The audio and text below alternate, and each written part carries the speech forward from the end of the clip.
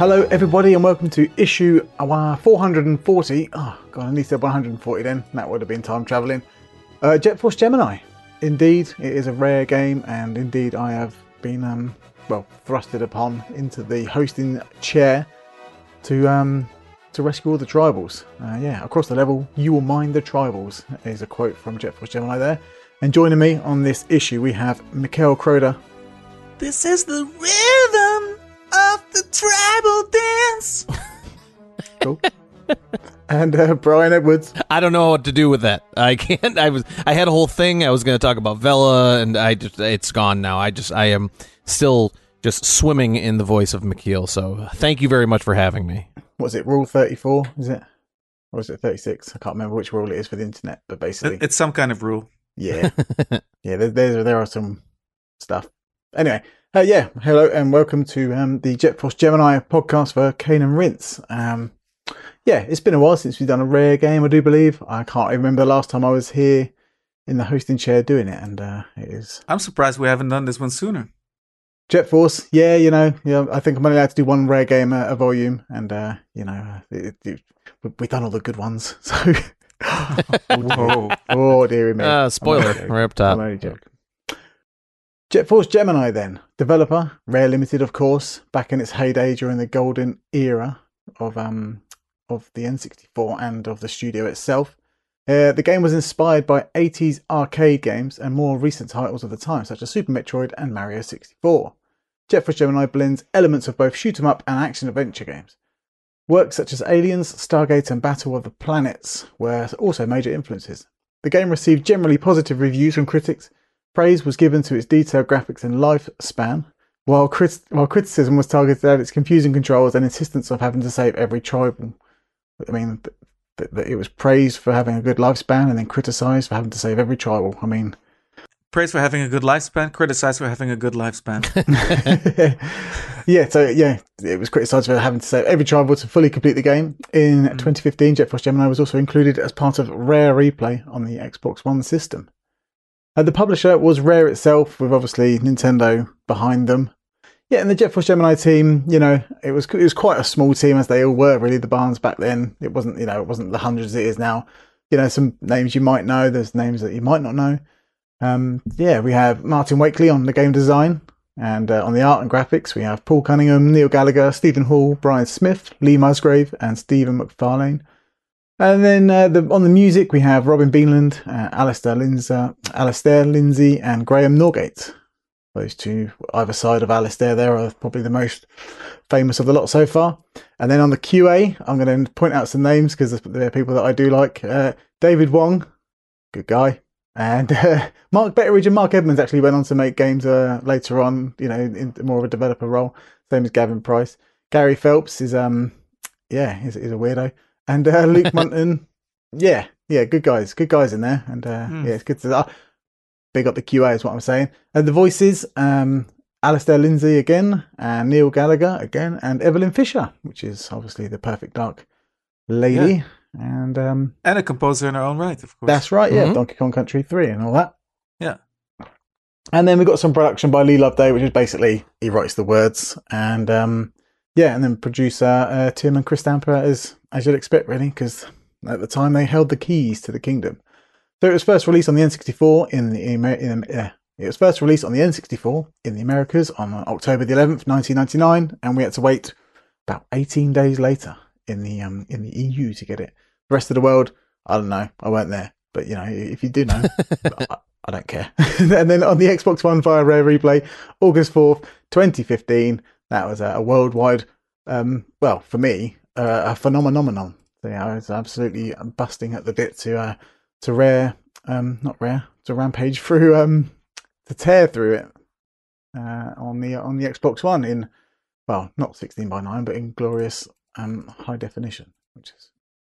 And the reviews were averaging about 80 on Metacritic, and IMDb's a bit lower, and Metacritic and the user reviews, on IMDb are a bit lower, and on Metacritic the user reviews are a bit higher than 8. So yeah, it kind of floats around the 7 and 8 mark. It sold about 1.16 million N64 cartridges. That's a lot of plastic. And before we get into our histories, I'd like to just give a little shout out to Chameleon Games' spiritual sequel to Jet Force Gemini. It's out now on Steam. It should be coming to consoles, whether it sells well on Steam or not, I guess, is that's how it works. It's called Tamarin. And basically, it's like a little squirrel, which is actually the name of the species, like a little squirrel thing. And it runs around with a gun in levels that look very similar to Jet Force Gemini. And you shoot the ants like Jet Force Gemini, and the doors open. It has a green and a red light next to the exits and entrances like Jet Force Gemini. So yeah, they're clearly going for it. I don't know exactly who works on this game or worked on this game, but you can clearly tell that they were going for that vibe. And good luck to them. Why not? Why not? So our histories with the game. So I'm going to start off because I don't really remember when I got Jet Force Gemini. I'm assuming it was day and date with the European launch. I don't think I didn't import this one. I wasn't as feverish for this game as other kind of Rare games in the previous and latter years, and I'm not really too sure why. Anything with that Rare logo definitely had me, absolutely wanting it straight away. But this one, I was just like, you know what, I can wait for this, and I think I ended up getting it on the N64, on the October 29th release date. Again, I don't remember much about it. I played through it on the N64, and my group of friends back then definitely stopped at the the famous infamous tribal moment, but I pushed through and ended up finishing it, and then I refinished it in 2015 or thereabouts to on the Xbox One. Didn't find it as much of an obstacle this time round for some reason. I guess the expectation of, or the surprise of the tribals, I know we're talking about it already, meant the game felt a lot longer, but going into it knowing that, I was like, you know what, I'm ready for this. And you kind of plan for it, and you kind of understand what the game is. It took me a lot less time, about 12 to 13 hours, and that was me kind of messing around as well a little bit. So yeah, a definite quicker playthrough this time round on the Xbox One. So again, kind of a bit of a hazy memory on this one. It doesn't seem to stick in at all, whereas games like Perfect Dark and Banjo-Kazooie and all that, I remember exactly when I got them. Jet Force Gemini, it was just there, and I played it. So what about you, Brian? Yeah, I'm not as big of an kind of a Rare fan as you talk about, Darren, but I was very much on that Rare train of the mid-90s. Like, I was just absolutely adored the Donkey Kong Country series on Super Nintendo. And then when I got an N64, I was lucky enough to get one for Christmas that year. My parents snagged one for me, and I was about 13 years old at the time. And I had, I just went through the Rare catalog as through the N64 years between GoldenEye and Diddy Kong Racing, which I still adore, and Banjo-Kazooie. And so when Jet Force Gemini came out and I saw the Rare logo on it, it was one of those things like in the magazines leading up to it that like I just knew I kind of had to have it just because I wanted to. Because to me, just Rare was the developer getting the most out of N64 that wasn't Nintendo. So I just wanted everything they put out. And so I got it day and date as well in the US. I don't really think I knew what I was getting into. I think I just kind of had those stars in my eyes of just being like, oh, new Rare game, let's get it and play it. So I don't remember completing it as a kid. If I did, it definitely wasn't the full. I didn't go full tribal as we'll talk about later. But I did go back to my N64 cartridge that I have on my shelf, and I did still have an active save file. So I played around with that a little bit. Kind of leading up to the show, refamiliarizing with it, and then I played through almost the entirety of the game on emulation before the show. I didn't quite get every single tribal before recording. I do have to admit, but I was very, very close, very down to the wire on getting that. So, but yeah, I was day one, and then as we'll talk about throughout the course of the show, my enthusiasm for the game kind of waned a bit once I started playing a little bit more. Interesting. And Mikkel, how about you, my friend? Yeah, in 1999, the N64 was the only console I had at home. I think my PC was getting on, and I didn't have a 3D graphics card either. So pretty much exclusively gaming on the N64, buying all the magazines and seeing what was coming out next. And so, in 1998, the big games of the fall/holiday season were Turok 2, Ocarina of Time, of course, and F-Zero X, I think. And this year in 1999, it was Shadow Man, Donkey Kong 64, if I'm not mistaken, and Jet Force Gemini. So those were the three big ones, let's say. Wow. Shadow For Man me. there. Taking Shadow oh, Man, for you. yeah. I can see the floating purple skulls in my head when you say the name Shadow Man.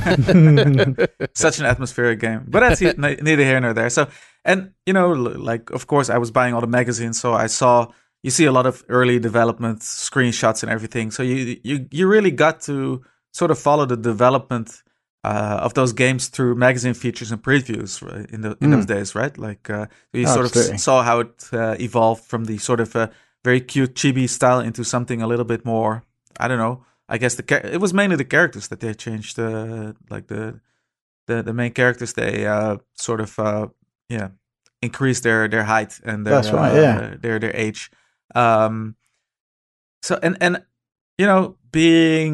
having fallen in love with arcade games first and foremost, and being all in over games like Contra and everything, and seeing the screenshots and seeing some early videos on IGN 64 and old websites like that. When you see like formations of drones flying around, it felt very shoot 'em up-y, It felt very and we didn't really get a lot of that sort of thing on the N64. So it felt like, I was getting pretty hyped for this game, actually. I was all up for it. Like, I really want to play something like this again. Something very, high octane action like with a lot of stuff to shoot and a lot of stuff to blow up in quick succession. So I was all in for this one, and when I got it, I played the hell out of it. I think I even played. It might be that I got DK64 a little bit. No, I think I got it around the same time. But I definitely played Jet Force Gemini a lot more in favor of Donkey Kong 64, and it was really great. It kind of met my expectations up to a certain degree, and we'll really go into the nitty-gritty of that, like where the game fell short for me. But overall, I had very warm feelings for this game, and I really enjoyed it a lot. And I really loved the viscerality of the time of the action, like letting your gun spray everywhere and seeing bug parts fly all over the screen and splat and all that stuff. I was really having a great time, and the different planets had a lot of had really good atmosphere. But yeah, at some point I cooled down on the game quite a bit.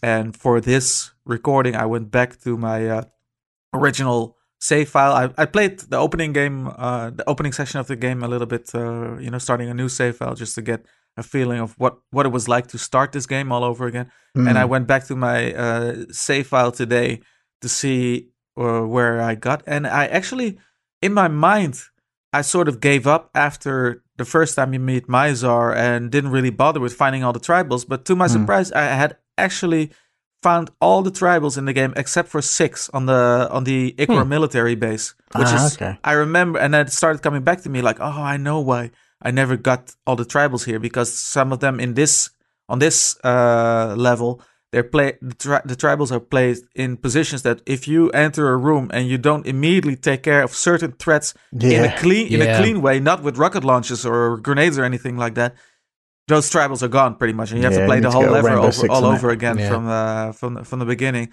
So I remembered like, I get why I never got the tribals in this particular section of the game. But that's as far as I got. Six tribals to go until I can defeat the actual final boss. Yeah. Right, let's hear from a forum post, of which we have 2 for Jet Force Gemini. The first one is from Ben, 77 million. I guess that's how you call it. I don't know, 77 and then a bunch of zeros. I haven't played Jet Force Gemini since I was about 12, and I'm hesitant to go back to it. Not only due to the nature of its early 3D controls, but also because I don't want to taint my memories of it. This was as immersive a world to me as Ocarina of Time, and I remember being astonished by the level of detail Rare had imbued in this universe. My backlog is such now that I rarely spend time appreciating the minor touches that make all the differences, and that this game has in abundance. The intricate weapon animations that you could watch in the menus, and the flies buzzing around the bodies of the ants you gunned down, and the creepy backstory for the Torfret bog lent this game massive amounts of personality. My younger brother and I played this game together, with him as Floyd, but we stopped shortly after beating Miser's first form. At the time, I didn't realise we had only scratched the surface of the game, but simply getting that far felt like an enormous achievement. The achievement seemed greater in hindsight since we didn't know it was possible to strafe until the giant B-boss fight at the end of Vela's campaign. That's called a Lurg, the B-boss, I think. We tried dozens of times to clear the B-boss, but assuming all the while that the only way to avoid damage was to jump at the right moment, and it wasn't until I mashed the controller out of sheer frustration that I noticed Vela had actually moved from the strafing spot on the narrow platform. We'd somehow managed to clear all of Juno's campaign and most of Vela's without using C left or C right. I'd found it strange that the game forced you to stand still and take countless hits whenever you wanted to aim properly, but my 12-year-old mind didn't know what strafing was, much less think to try it. Whenever I revisit the main theme, its rousing blast of horns takes me back 20 years to a universe that was as inviting as it was intimidating. The prospect of revisiting the forced collectathon that comprises the second half of the game fills me with dread, but it might just be worth the trouble if it means settling my decades-old score with Miser. So yeah, two massive points there. We've mentioned the troubles enough, and we will get to it. But I think if you're here for this pod, you kind of know what you're already getting into. We're not going to get halfway through this pod and ask you to listen to it again. That's not what we're going to do. Don't worry about that. We're fine. But yeah, also the controls is a massive sticking point, the analog sticking point. Because they are a bit odd, and they're trying to mash two kind of genres together here with the the kind of third person shooting and the third person platforming, and even with the revamped controls on Xbox One on Rare Replay, still just doesn't feel 100% like it. And I think the N64 controller is is from an alien planet, and it makes games feel weird when you try and remap it to other controllers. It's had its success before. We've just had Mario 64 on the Switch, and it plays fine, but not like the N64. And it really is, a beast unto its own. Like, you can't really recapture that magic. And Jet Force Gemini, it really kind of hammers home just how unique and unorthodox is probably the better word I'd rather use, is unorthodox. It's a strange control scheme, and and it's not, which I personally don't mind. I don't mind control schemes that are different. No, not at all. As long as you can get used to them, and they feel good to a certain point. And I think definitely when I was playing the game full swing, I didn't have any issues with them anymore. And there isn't a whole lot of real platforming you have to do in it, where you have to press up on the C buttons or anything like that. Yeah, later on in the game you do get jetpacks and kind of things to hover and abilities to kind of in a very light Metroid kind of way. You do get abilities to come back to places, and it makes it kind of a little bit easier to navigate. And it's but in true Rare fashion, like, it seems to be like they're strafing and turning at the same time seems to give their characters an extra kind of push. Like in Perfect Dark, if you were to strafe and turn at the same time, you get this kind of momentum, and Jet Force Gemini is definitely part of that kind of craze. It's a very strange feeling, but once you get into the motion of it, you're definitely especially as like Lupus, the little doggy in a tank, once you start doing that and tilting up his little tracks and stuff, there's definitely a flow to that game where it kind of helps. But first, before we get into that, we seem to be rushing ahead. Let's calm down, chill out.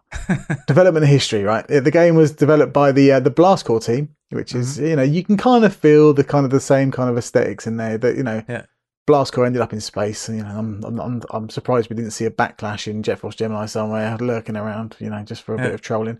But most of the characters in the game, as you said, Mikkel, earlier on, were they were smaller. They were chibi. They were SD, I guess, in some form, because I guess Rare wanted to fit in with the console's seemingly target audience of younger kids and children. But Shigeru Miyamoto said, "Yo, what you doing? These kids have got guns," and they had to make the kids grow up. And I prefer them how they look now, because if you look back at when they used to look like, it just didn't seem right. They had a completely different aesthetic for the costumes, and they just. I still think it seems like to me it feels like an odd complaint, because at that time I compared him to something like Mega Man, who also looks like a little kid and he's shooting an arm cannon. It wasn't really odd to me the way they looked. But yeah, I mean, I don't know if Lupus was a puppy and they said, "Yeah, man, you got to grow that dog up as well," because having a dog running around with a gun on its back, So the scenario and story for Jet Force Gemini, it revolves around the galactic law enforcement team Jet Force Gemini, if you didn't know, attempting to stop a horde of drones, basically ants, led by an insectoid called Mizar. The team is composed of Juno, the boy, Vela, the girl, and their war dog mascot Lupus. The game begins with the three characters in orbit around the planet Goldwood, after barely escaping the destruction of the entire Jet Force fleet at the hands of Mizar, who has been capturing and enslaving a race survivors known as the Tribals. So they can scrub the floor in the spaceships. That's it. Yep. What they do. Yeah. So the characters, as we just mentioned there, we have Juno, who had the ability to fire walk through like lava areas and other such things. Vela could swim underwater. She also has a ridiculous short skirt. We'll move swiftly on. And Lupus is a hovering tank, which is great. He's a dog at first, and then he gets the ability to kind of hover in this little tank mode, and it's just one of the coolest things you'll ever see. And as in the forum post before, we had a mention of Floyd, which is a little robot you end up finding about a third of the way through the game, maybe sooner, maybe later. I can't quite remember. But ahead of Super Mario Sunshine and Galaxy and all these two-player modes that aren't really two-player modes, they're kind of co-op modes. Assist mode, right? Assist mode, thank you very much. Yeah, Jet Force Gemini was leading the charge with a rather handy Floyd mode, we'll call it. And I'd never really got into the two-player co-op at the time because it seemed, I did a bit of it, and it makes the game a lot easier because you basically have a second gun flying around with you. Because if you play the game single player, Floyd doesn't shoot anything; he just warns you of impending danger. Yeah, but if you basically have a second gun flying around with you with unlimited ammo. Oh, that's brilliant! I thought remember my brother getting super annoyed with me because he's 5 years older than I was, and all he'd want to do is play GoldenEye or Knockout Kings or something like that, and I'd be begging him to take over as Floyd to help me get through some of these stages. Just give me 20 minutes, come on, just help me play Floyd, and then you can destroy me in GoldenEye and something. But it did make some of those later stages where, and as the aforementioned correspondent said about. Or no, not the correspondent say you said it, McKeel, about how some of those levels you need to be precise and clean in order to save all the tribals going in. So I begged my brother to be Floyd. Yeah, exactly. There's a chance for trolling there, isn't there, where your brother just pops one of the tribals' heads off? Oh, absolutely. That must have happened. If I don't remember specifically happening, but knowing him, it absolutely happened. Yeah. Yeah, and then there'd be dead arms and all sorts, and all sorts. So.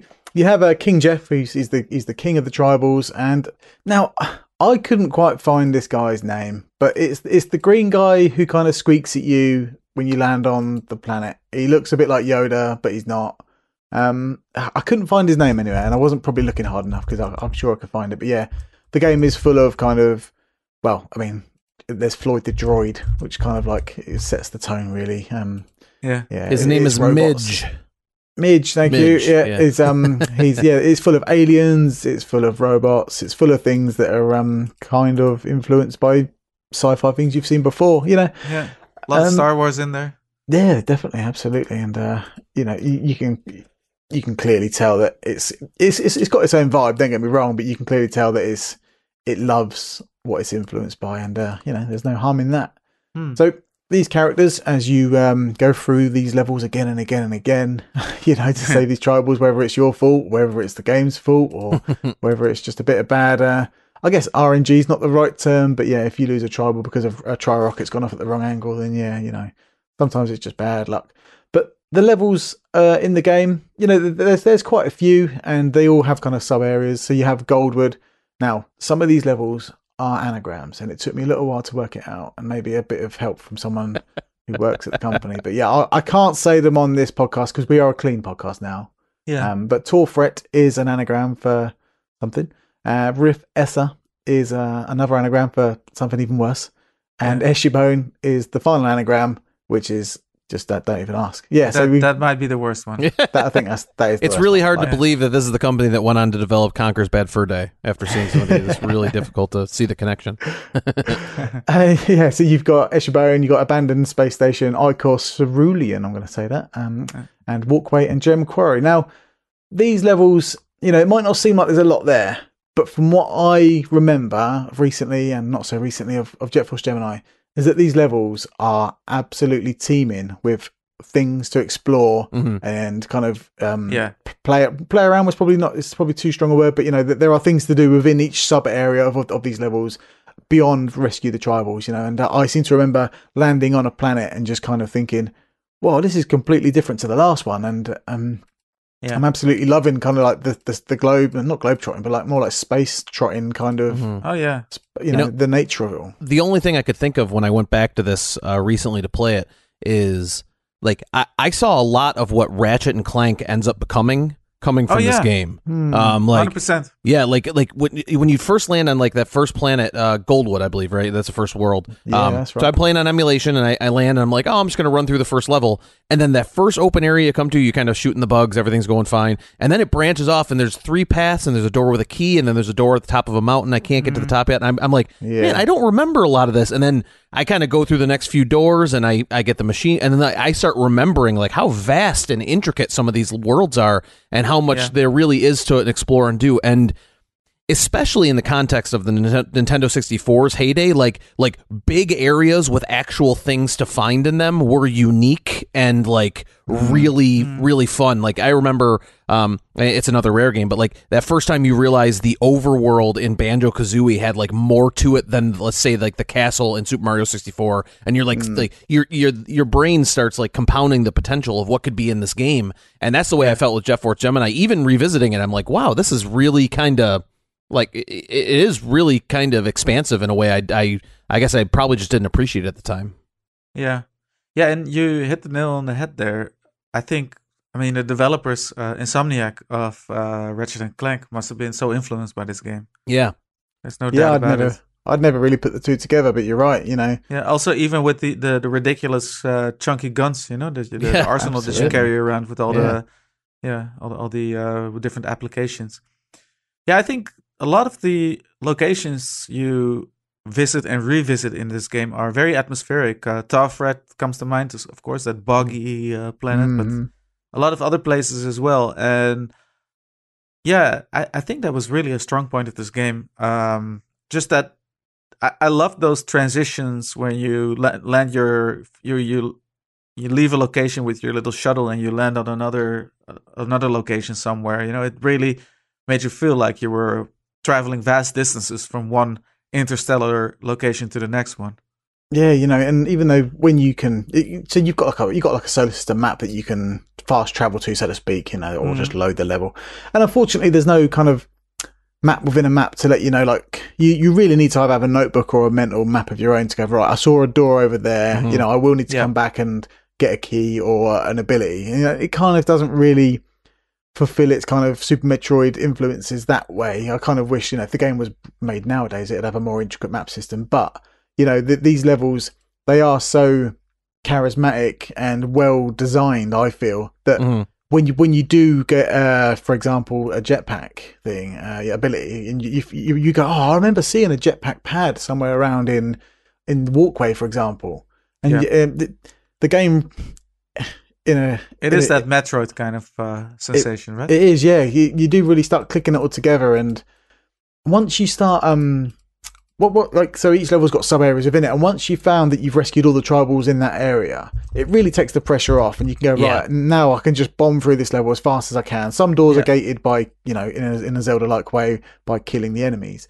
But mostly you can just kind of just leg it through and just get to the bit where you need to be. Well, it goes back to we're going to talk about the tribals a lot. It goes back to that a lot, but like even their first pass through the level, you'll be like, at least I remember kind of being hesitant to even do things like blowing up crates because you don't know if there's a tribal right behind it. And you don't want to fire that one extra bullet, and then blast the tribal away. So once you do clear the tribal, like you said, and that pressure's off, you can go back through. There's a lot of destructibility there, things you can find, little different hideaways where you could find different items, or even just things like, ammo pack or capacity upgrades and things like that. It felt like there was something to discover around every corner, that type of feeling. And it's cool. And then you combine that with these levels, like you said, whether it was like those kind of deep blues of the interior environment or like the outside areas, like the gem quarry, like how the color palette in those levels is just... or like the way the lava in Eshabone or whatever that level's called, like it has like that real orange glow that, like, I don't know, these colors and in 3D areas were things that I had never really experienced before. So I remember this game just looking just gorgeous, even if the models weren't exactly, great. It just like the color palette was just something to behold. Yeah, I think they really made really good use of like baked in lighting in the textures and like highlighting spots and putting little lamps here and there and things like that. Yeah. That really felt lively. Yeah, they mentioned in the Rare Replay interview, they were like, yeah, we didn't have like light sourcing back then. They had to kind of do it all DIY, it was kind of a painstaking job, but it really shines. And, unsurprisingly, a Rare game, even nowadays, it looks and, it sounds great. You know what I mean? Like, they really have kept that pedigree from, well, back, I guess, from the NES to the Xbox One. They've always been kind of, hey, look how good our game looks. Like, look at Everwild. It's kind of the most interesting thing that I can see on the Xbox series of consoles coming. I'm like, oh god, that game looks amazing. Like, again, they're provoking. They're really digging into my soul as kind of what I want from a game. And it's just like, I don't know how they do it every time in terms of visuals and aesthetic, but they go, yeah, I really like the look of that. You know what I mean? And Jet Force Gemini is definitely no slouch in pushing the N64. And it didn't even use an expansion pack. I think we're going to talk about the graphics a little bit more in depth later on. But yes, so just talking about the levels and the locations and talking about Rare's sort of technical chops, if you just compare it to your average Nintendo 64 game with 3D worlds in there that wasn't made by Rare, you can immediately see the difference, right? Yeah. Maybe this is not a fair comparison, but compared to something like Body Harvest or games like that, you can you just, the level of detail and definition is just so much higher than in a lot of other N64 games by other developers. The levels across Jet Force Gemini are, vast and rich and lush, but I think ultimately it's sold on just the atmosphere that comes alongside it and just the general ambiance of levels and the music that kind of... Well, the thing that I find, and again, we'll talk about all this in depth, but like where it shines in the atmosphere and levels and music and everything that we've been talking about, with it certainly just excels in that. Where it lacked for me for a, in quotes, Rare game is its actual characters. To where, like, when I think back on games, like, again, you can't compare. I hate comparing them to, like they're apples to apples, because they're not. But like, when I think of Banjo-Kazooie, I can run you down, 15 characters in Banjo-Kazooie, their motivations, their personality types, their names, everything else. Absolutely, yeah. And then, but when I thought of Jet Force Gemini, when I was thinking about this, like leading up to the show, I couldn't even remember the name of the main character without looking at it. Like, what was the girl's? Like, I just like it. To me, the actual personalities involved in the game don't shine in the way that other Rare titles do. Now, granted, it's a different type of game, so so maybe that's not necessarily what they were going for. But I did find myself like I couldn't instantly identify the big bad in my head the way I can with some of their other titles. So so when we get into like kind of characters and character design in general, like the enemies are obviously meant to be disposable, because as Mikhail said before, you're blasting blue ant heads off and there's green blood flying all over the place, every time you walk into a room.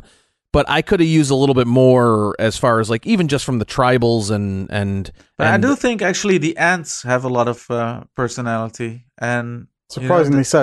Yeah, I do think so. Those evil, beady black eyes, and the way they run around the environment and take cover and try to, sneak up on you and flank you. They surprisingly came alive to me as characters. Yeah, there's quite a wide variety of enemy types in this game, and they're all quite traditional. You've got shield type, fat type, you've got the flying type, and just the regular ant type. But I do feel like they all feel kind of unified in their kind of aesthetic. I guess there is a few beetles. That's it. Yeah, but I think ultimately, like the lack of familiarity and understanding of the character, remembering of the characters of Jet Force Gemini, it kind of. You can see, like, it was the Blast Corps team who made Jet Force Gemini, and what are the characters in Blast Corps? Maybe they're kind of their character creation. Yeah, human who made them.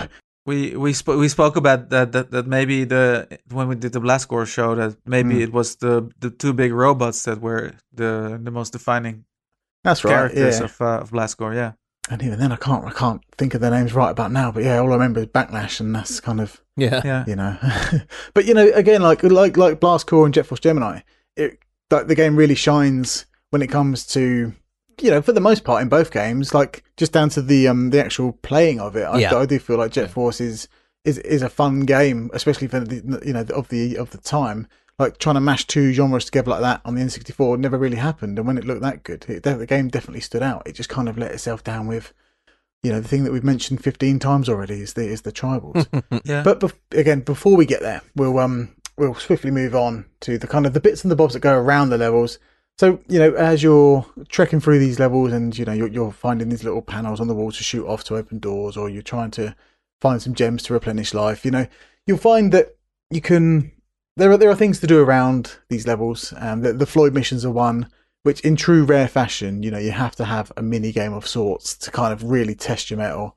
And I found these to be like, they were kind of like race, like time trials, right? You play as this robot, and you're forced to fly through like a tiny corridor of sorts to kind of complete a mission of whatever. And yeah, I always found these kind of moments in Rare games to be like, at the time I didn't really understand or know what it was, but like looking at it now, you just think, oh, you've just put this in there just because you think it's the right thing to do. But I do feel like sometimes they can be a little bit intrusive, like to force you to do a Floyd mission to get a part of the ship that you're trying to repair, or you know, or access to another area. I just felt like it was a little bit kind of unfair in modern day gaming terms. I don't know if anyone else feels similar, but like Conquest Bad Fur, they had the kind of the lava snowboarding or surfing kind of mission, and it was just complete. It was just these things just really annoy me nowadays. Conquest Bad Fur had a lot of yeah, it did have a lot of cheese in it, to be honest, and literal and you know,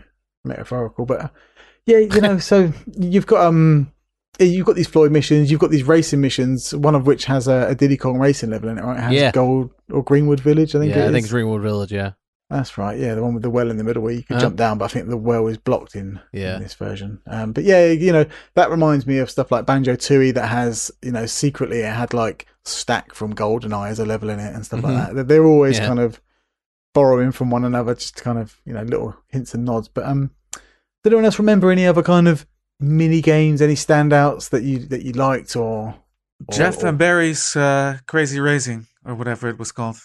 So like a super sprint arcade cabinet kind of thing. Yeah, the top down jobby. Yeah, that was odd, and there was a very Wipeout like kind of racing game as well. That's right. Yeah. That's the one with the Diddy Kong racing level in it. Sure. Yeah. And the Floyd missions. You know, as cool as Floyd is, like those things, like dodging between lasers and, you know, just trying to do it within a certain time frame. It's just like, oh, come on, just it was all right. I didn't mind them too much. A little bit of variety here and there in a long game like this. Yeah, and I really don't like the term forgettable because, like, I mean, so much work goes into these things. But like, it definitely are not the first memories I have when thinking about Jet Force Gemini. It isn't like the kind of the side content. It's more just kind of the, you know, how the weapons work and how things look and things like that. But I do appreciate the side missions. I mean, at the time, as the person playing it in 1999 when it came out, you know, I was thrilled to have more than just a regular campaign to do. You know, anything extra was just more game. So at the time, that was something that, you know, they were still as from a game design concept, we're still kind of figuring out. You know, and especially in 3D spaces. So it was always fun to have something new to do in a 3D space. Yeah. And you know, the things that you do within these levels on Jet Force Gemini, like aside from the bonus or side missions as you just mentioned, like the moment to moment in these levels, none of it's particularly stand out. You know, it's not like, you know, the Click Clock Wood where it's different seasons and it's not this and that, but it's just the general playing of Jet Force Gemini, of just entering a new area. And like you say, you have to be careful, but also you want to let the guns loose at the same time because it's just fun to hear those noises and the machine gun noises. I can hear it in my head now. Yeah. And the further you get in this game, the more ridiculous firepower you amass. Yeah. As well. Oh, absolutely. Yeah. Like you just want to just wreck shop, and that's kind of for me. That's when Jet Force Gemini is at its most fun. Is when you enter an area and you're like, right, I've been here before because I messed up, but this time I'm going to go in. And I'm just going to use this arsenal to the best of my ability. And it's not about really about kind of hitting a switch to do a thing to get a thing, because there's no kind of jiggy equivalent, is there? There's just kind of just get to the end of the level and disappear, and hopefully you do your best along the way. But it's just the idea of just right, I can hear a sniper ant in the back, you can hear the zoom of the bullet, and you know that's on your mind. You've got this guy in a kind of serious sound way, you've got to like puzzle manage this combat scenario in front of you, and that's when Jet Force Gemini is at its best. Yeah, with all these different enemy types that work together to create very challenging situations. That's really fun. Yeah, and that's kind of when I love that game the most. It's just when it really forces you to engage with every kind of gun in your arsenal, because each enemy type's got a weakness, and sometimes they're they just don't care that you're firing a machine gun at them because they've got a shield on. But unfortunately, again, the tribals are always there to hold it back. Do you know what I mean? They're there to hold it back, because you can't just go in there and just go, right, I've got a tri-rocket here, I'm just going to go nuts with it, because you're accidentally going to knock one of them out. And it's just a shame that you have to, we're there already again, but it's just a shame that you have to absolutely save every single one of them. Like, there's not even a little kind of, one of them died, don't worry about it. Do you know what I mean? Like, he was rubbish one anyway. You know what I mean? No one really cared about him. He was terrible. He was the worst one, actually. He was a murderer tribal. So there's none of that. You know what I mean? They could have made something funny out of it. Like, don't worry, 99%'s fine. Yeah. We were going to get rid of him anyway. Yeah, that tribal never paid his taxes. Don't worry, the government's not going to miss him. He's not even on the radar. In true sort of rare dark humor, they actually blow up with a lot of splatter and gore as well, and body parts flying everywhere. Yeah. You know, these cute little koala bear like thingies. Those big heads, and there's those puppy dog eyes just waiting to be saved, and then you accidentally try rocket one of them, and they oops, I just hit 3 in a row with a shuriken. You know, that's it. See those heads flying. Do they have a good old slice to them, don't they? In this game, those heads come straight off. Yes, they do. Yes, they do. That's something that there is something about this game, just the way the enemies kind of bust apart like that. Is it like if I would ever see kind of like an ammo backpack in the distance and just know that I could just completely unload my machine gun clip, I would just, there's something to that, the sound and just seeing them, all those pieces go flying all over. Like I'm grinning from ear to ear right now just talking about it. So it's a good time. Or those big beetles when you launch 3 rockets into them, and they're just all the body parts fly in every direction.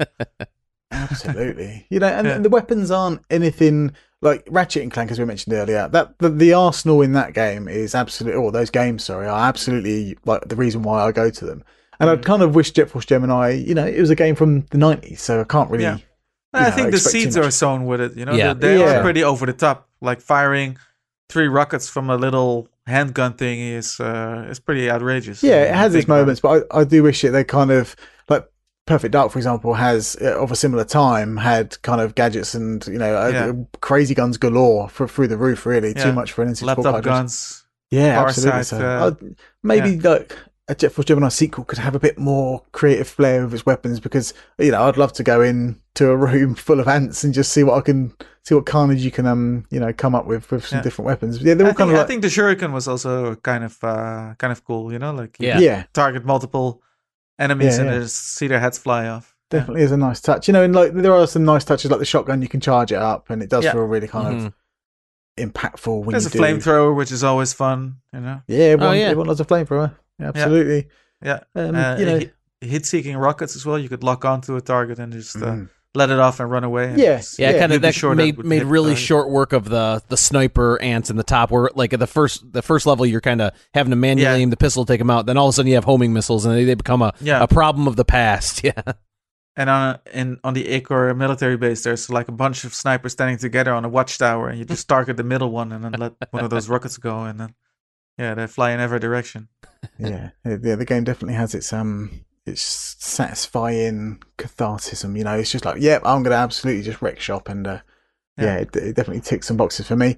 So along the way, you can, as we said earlier, you can grab these bags that increase your capacity for your ammo. They're a very identifiable bag. Whenever I see one, you're just like, I'm homing in on that, because I need extra rockets to destroy these bad boys. But in a Metroidvania kind of way, there are various exits in these levels, and they take you to various entrances in the levels to different places. And you do need to turn into an ant via an ant transformation pad at some point, or you need to fly or hover with a jetpack across, chasms and just, crazy bits in the the walkway stage. You end up going across this giant kind of vast expanse, really, just you and your jetpack, and it challenges your shooting skills. So there was a lot of variety. I do feel like, I say a lot, there's a fair bit of variety in the way to play Jet Force Gemini. Yeah, I think actually that's maybe for me the largest issue with the game. The tribals are not the sole cause; they are a part of it.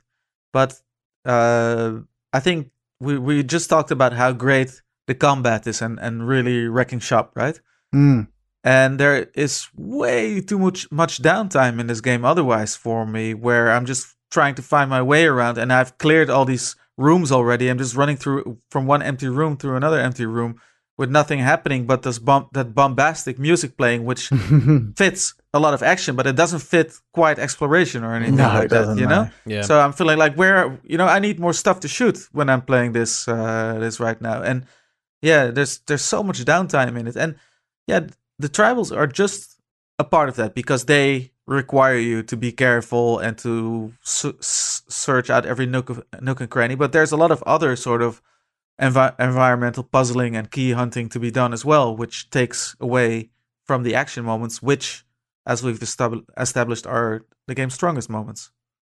Yeah, for me personally, and I know that you're someone who likes shoot 'em ups, or at least more familiar with them than I am, Mikhail, in your history.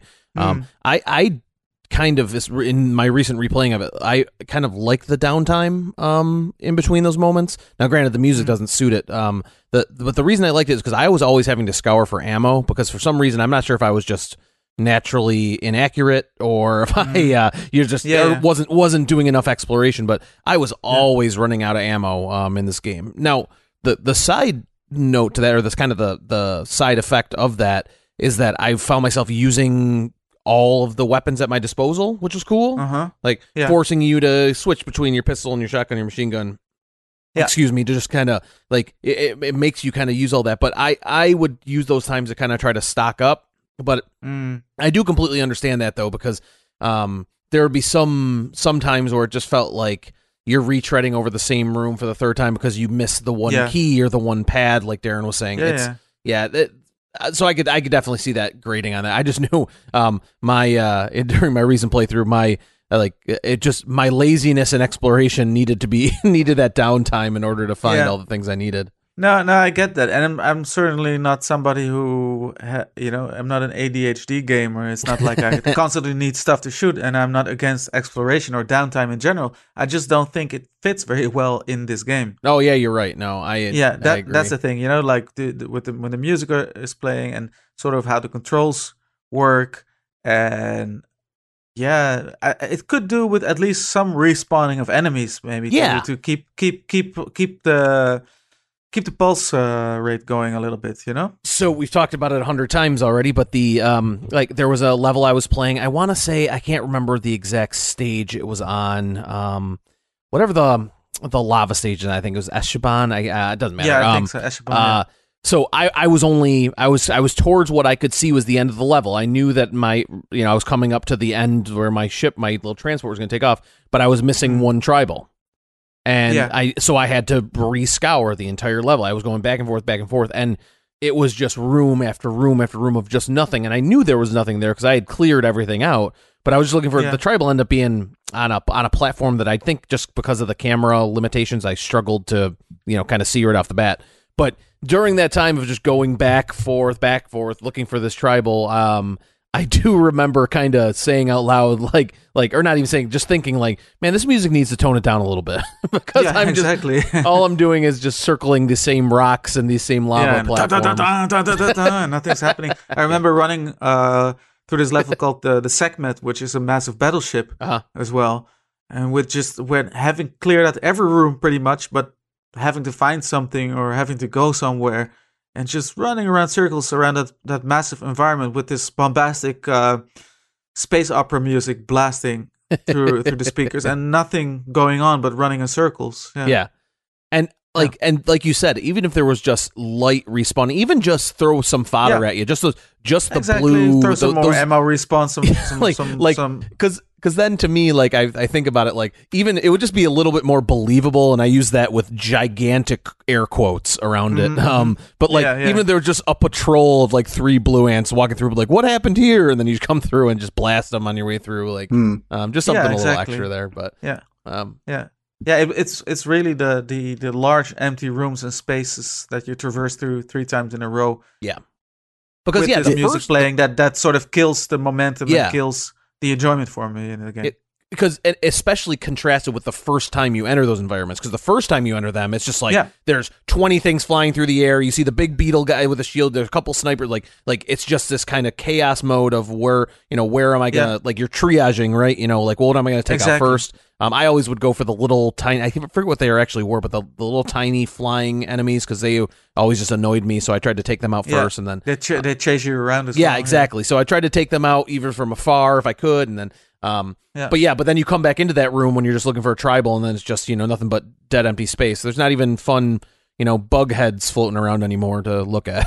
They've all disappeared by then. So I mean, we're getting into a little bit of the meat of what's right and what's wrong with this game already. But I just feel like this game was kind of cursed by the fact that Rare games had to have all this exploration in there, and and the idea of having shooting and exploration mixed is not a bad idea at all. I mean, that's where the original Metroid originated from. But it feels, in Jet Force Gemini, it feels ham-fisted. Yeah, and the kind of inspirations for Super Metroid and Mario 64, you can put that down in a design doc and it all might seem well, but when you're trying to mesh the two together and you are required to do this, then that, then this, then that. It doesn't feel right, no matter what kind of. It doesn't feel 100%, seamless in your hands. There are moments in that game where you end up going prone, and you're like, "Why am I prone all of a sudden? Why is it like the most awkward looking prone animation in gaming history? What like he does not look comfortable, or she does not look comfortable on the floor with the gun in the air in her hand, and like just walking in like you think." I've never needed to go prone really in Jet Force Gemini, and I am wrestling with the controls, and suddenly I'm lying on my belly trying to wondering what's going on. The controls are a bit of a head scratcher at times, and it kind of gets in the way. And maybe it's the contrasts of that super high octane action, and things really kicking off, and you're in the middle of chaos, and then nothing. In a game like Metroid. It's not like you're getting overwhelmed with enemies all the time or anything. It's more sort of, there's more of a smart dosage going on.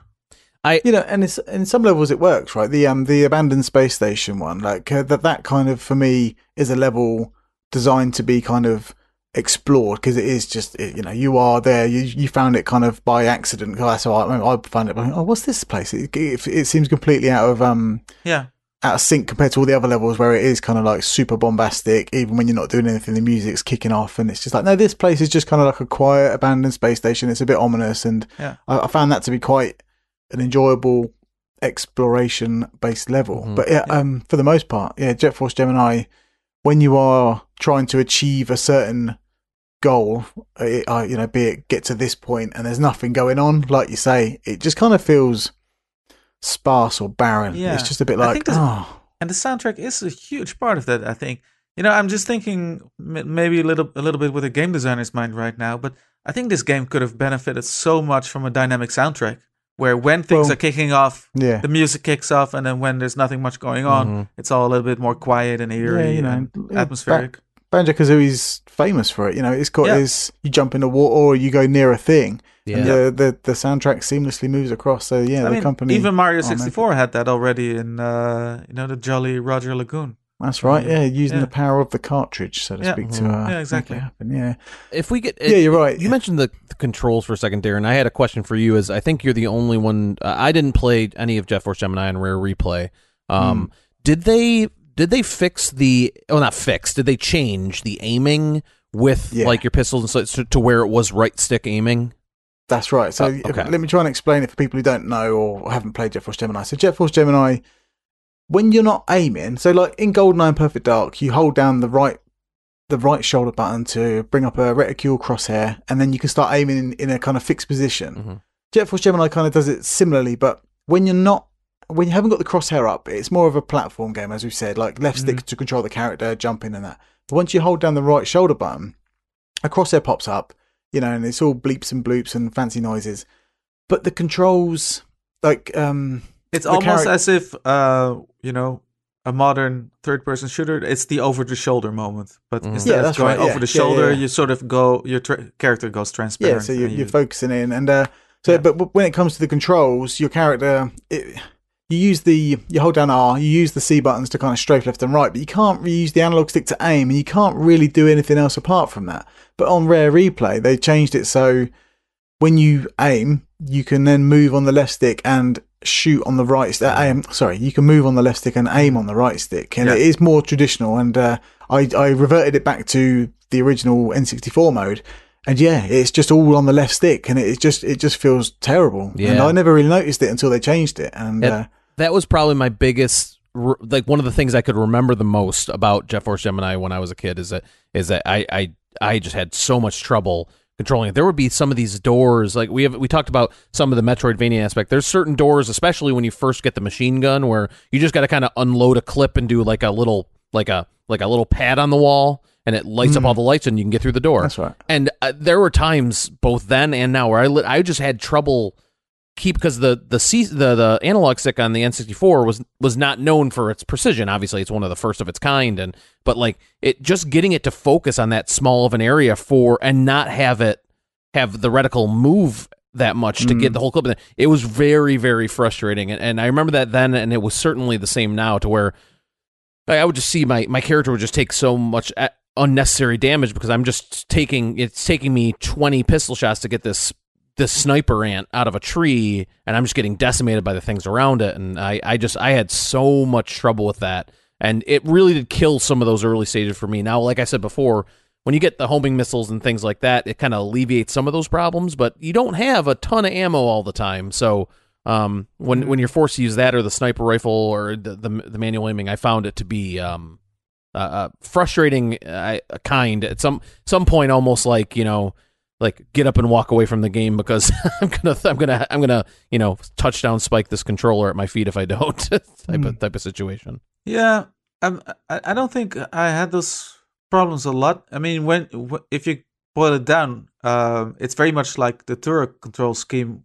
It feels like the turret control scheme when you hold the R button, because then the stick becomes aiming, and the yellow C buttons becomes your movement. That's right, pretty much.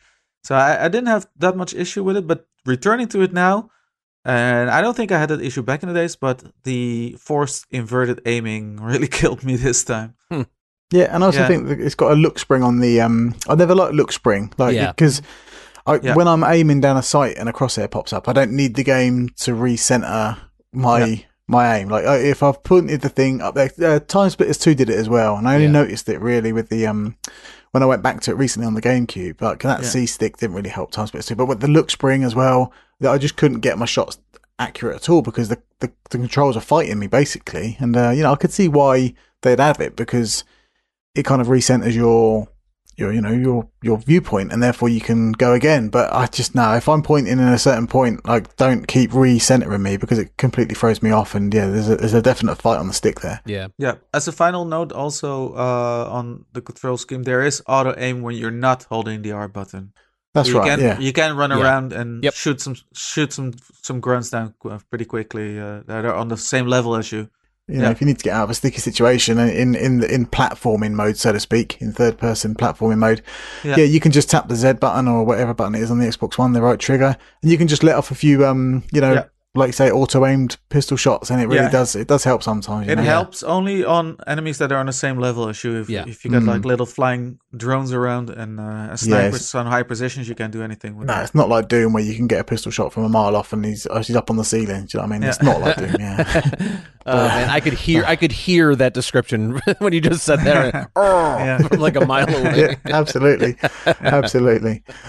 Right, so we are going to get into it now. Okay, the tribals, absolutely what everyone talks about who's played Jet Force Gemini, and maybe people who haven't. Like, they are kind of, renowned for being this absolutely, and justifiably so, annoying hurdle. Like, to get to Mizar boss, Mizar the big bad, get to the boss fight, and then be told to come back when you've rescued all of these koala bears, essentially.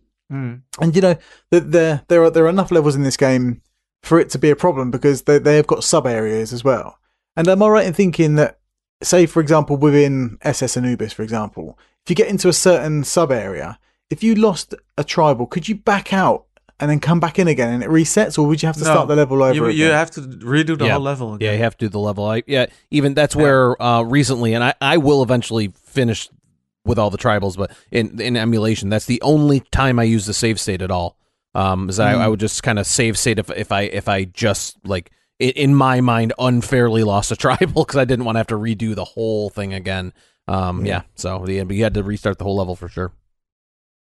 That's ridiculous. So you do have to rescue, and there's enough of these bears. I don't know the number exactly, but there's enough for it to be a problem. You think, oh man, there's 12 in this sub area, there's 6 hidden in this next one, so you've got to find them as well. Not only, like, there's an army to save, but they're not all in plain sight just there. They're hiding behind boxes, they're in corners, they're behind doors that you don't know how to open. They're next to enemies. They're the next to enemies, next to exploding barrels, they're kind of here, there, and everywhere. And it does have some of those moments like that I love in these games, like, and I remember them from GoldenEye 2, like where you'd come in and there would be like a couple tribals sitting down, and then like the like 3 of the blue ants standing around them, as if they were just like, these 3 ants are assigned to keep these tribals, kind of in place. And then like walk in like, oh, I'm going to save these tribals, and then I forget that I'm on machine gun and not pistol, and just unload, and everything in front of me just turns into a fine mist, and I have to go back out. But so there's some cool like moments like of like kind of building out the world that they do there, but where they place them close to enemies, it just becomes way too much of a liability. And I know we've talked about it a lot, we'll talk about it some more, but I don't think this would have been much of a problem if they just told you this right up front. If they just said, hey, if you want, in order to get to Mizar, in order to defeat Mizar, you have to save all the tribals. Like, it would have been frustrating, I'm sure, but like, at least it wouldn't have felt kind of like a gotcha moment almost. Oh, absolutely. Gut punch is how I felt it was. It was just like, I've got to do that. And because it was my first time through on the N64, it took me ages. It took me absolutely ages, because I didn't understand. It was kind of it was a new game for me, like in terms of genres, blending genres. I'd never played a game like it, and I guess that's part of its plus points, is that it was kind of unique and standing on its own.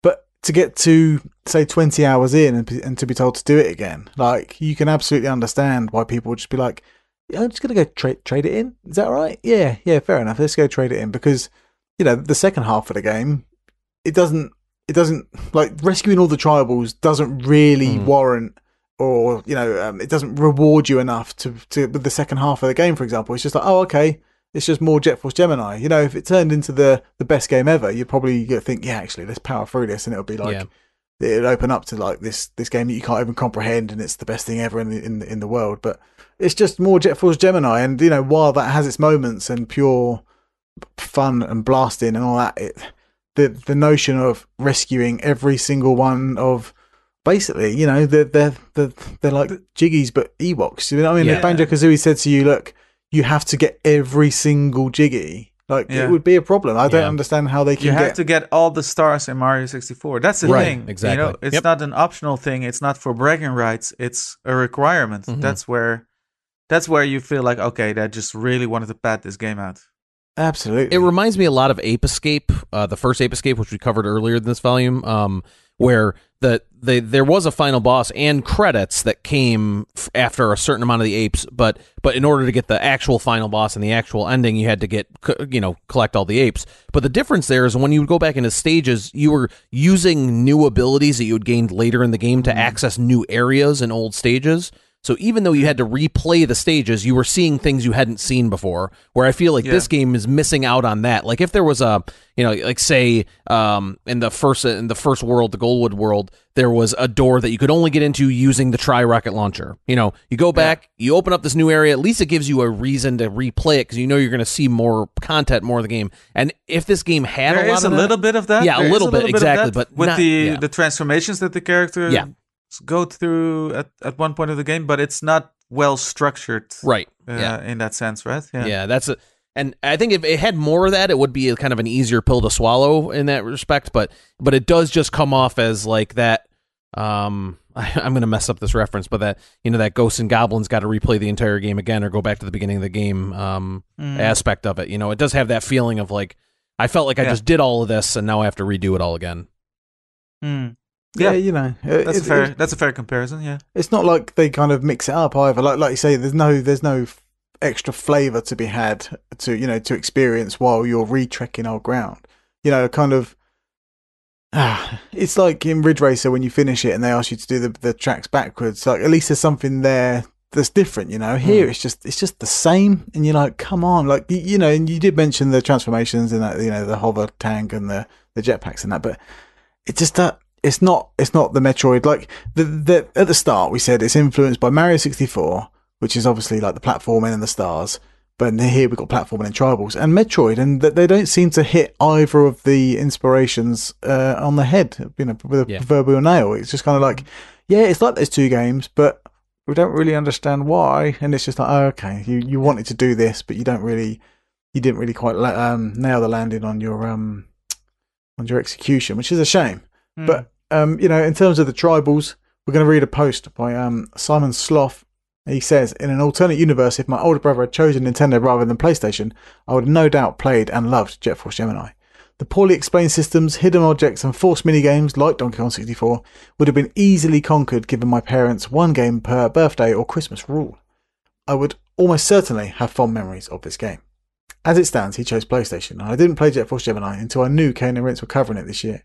I don't have any nostalgia for it, and to be brutally honest, I didn't enjoy it too much, despite being somewhat spruced up in the Rare Replay collection.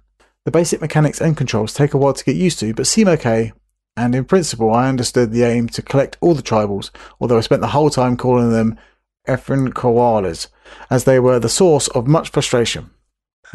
I firmly believe that a game should not demand obscure collectibles to be obtained, nor hard minigames to be forced upon you to complete a game. Big head mode, silly voices, prestige costumes, etc. should be an ample reward for finding these trinkets off the beaten track. I shouldn't be strong-armed into frankly terrible minigames, which I must get a gold medal in, so I can get an item to give to one of the effing koalas who will give me a part to my ship. In that moment, how I longed for a modern-day big shiny arrow pointing me in the right direction. I actually like some of the enemies. The combat and the level design was on the whole interesting, but not enough to warrant the several playthroughs forced upon you. When said koalas ran in front of my bullets or met their doom cuddling a giant ant, my patience was truly tested. The planetary map display and character select were so confusing I didn't even realise you could change characters halfway through a level until I looked it up. I finished the game and it's no longer on my backlog, but until I saw the show reminder on Twitter, I had forgotten I'd played this game at all this year. I'm sorry to everyone who liked it. I'm sorry to the alternate universe version of me, but I didn't enjoy this at all. And now I see a koala and shudder. And like it really, really did. Even back then in the 90s, late 90s, early 2000s, it really was a problem that and I can't believe that this was not a thing on a bug log somewhere. Like knowing how QA works, like that was definitely in there going, are you sure you want to do this? Like in terms of like, it's a bug, not a feature kind of thing. Like, no. You've got this wrong. You don't need to rescue all these. No, you do. Okay.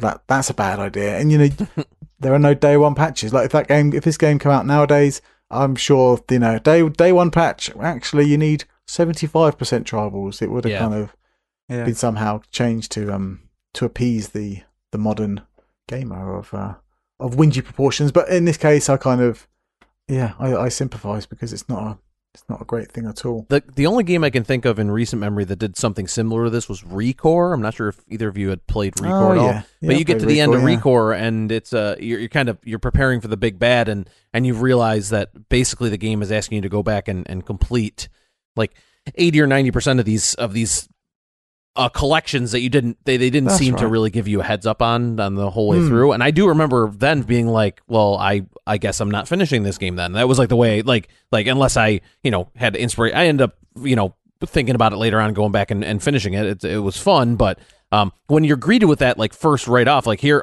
go back and do these things. It's very startling. And I do remember that from the time, just kind of being like, yeah, I'm not sure if I have the energy to go do all of this. That's exactly where I left Recall as well, to be honest with you. Yeah. It was like, oh, I'm not doing this. Bye. Yep, Because, exactly. Yeah. there's 1,000 games to play and not all the time to do it all. So, yeah, we could talk about the tribals for a whole 2-hour podcast, but I think people understand now. But by this point in the podcast, like, it was and it still is just a massive issue. And like, I guess we're all on the same page, right? It was a problem, and it still Definitely. is. But we've mentioned the enemy types. Does anyone have any? I know the flying ones, they have their unique sound, and they all fall into formation, like Mikhail said, and it does remind me of like a Gallagher or something of that something type. like yeah, that, definitely. it's got a real smooth. I feel like most of the enemies in this game have a real smooth kind of animation flow. The ants kind of are a bit kind of erratic, but that's what you expect from an ant. It doesn't look too out of place. Very much was made at the time of release. I remember that they based the AI of the ants on Half-Life's enemy soldier AI. Oh, no Oh, kidding. there you go. That's interesting. Yeah. So Yeah, you there are can see moments that of they're for cannon fodder, they're quite a step above your average cannon fodder in, Yeah, so like in games you'll, of the time. Yeah. you'll land on Icor, which is the home of the Big Bug Fun Club. For those who don't know, it's a disco with a bunch of bugs in it. But the level's peppered with kind of crates and stuff, and the ants do split up around the boxes, and they will try and flank you. And it does kind of it does kind of surprise you in a way that for a bunch of, Because that was kind of the standard of artificial intelligence in enemies back then. Yeah. That's right. Yeah, John. It was all about the flanking, yeah, and but there are some crazy animations there. Like, other than the heads popping off and the kind of the weird noise for picking up the heads is like a reward, right, to unlock a cheat. But like, it felt so kind of juxtaposed. Like you just popped someone's head off and you picked it up and it's gone bling. You're like, is that the right noise for that? I don't think so. I don't think so. It might be the perfect noise for that.